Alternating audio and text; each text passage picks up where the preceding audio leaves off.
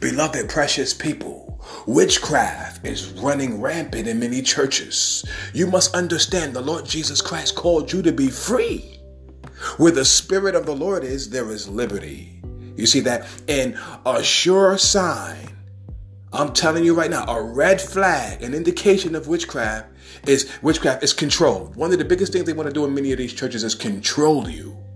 They want to put these control mechanisms and restraints on you that will prohibit and prevent you from advancing in your walk with the Lord. I'm telling you right now, don't allow witchcraft to hinder you, to impede or obstruct your progress and your spiritual development and growth in Christ Jesus. I'm telling you right now, precious people, and listen to my voice. I'm telling you, in these end times, the devil is going to turn up the heat because he knows his time is short. I'm telling you. And so you got to be on point as a Christian in these times, beloved.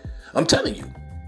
I'm telling you right now, this is Apostle D. You can look me up on YouTube. My apostolic channel is called Apostolic Fire. I have reached 7 million people on YouTube for Christ Jesus. Now I'm here to reach millions for Jesus Christ on my podcast. I'm telling you right now, if you'll go to my YouTube channel, you'll see that there are over 3,000 videos, 3,000 on my YouTube channel. In just 5 years, I uploaded 3,000 videos to feed your faith so that you can starve your doubts. I'm telling you right now, beloved, precious people. So I'm here now. I have shifted gears for the new year, 2021. So here I am now to be a blessing to you and to bring the gift of God and the anointing of God and the power of God into your life, into your homes. I'm telling you right now. So get ready. Your life is about to change forever as you sit under this anointing.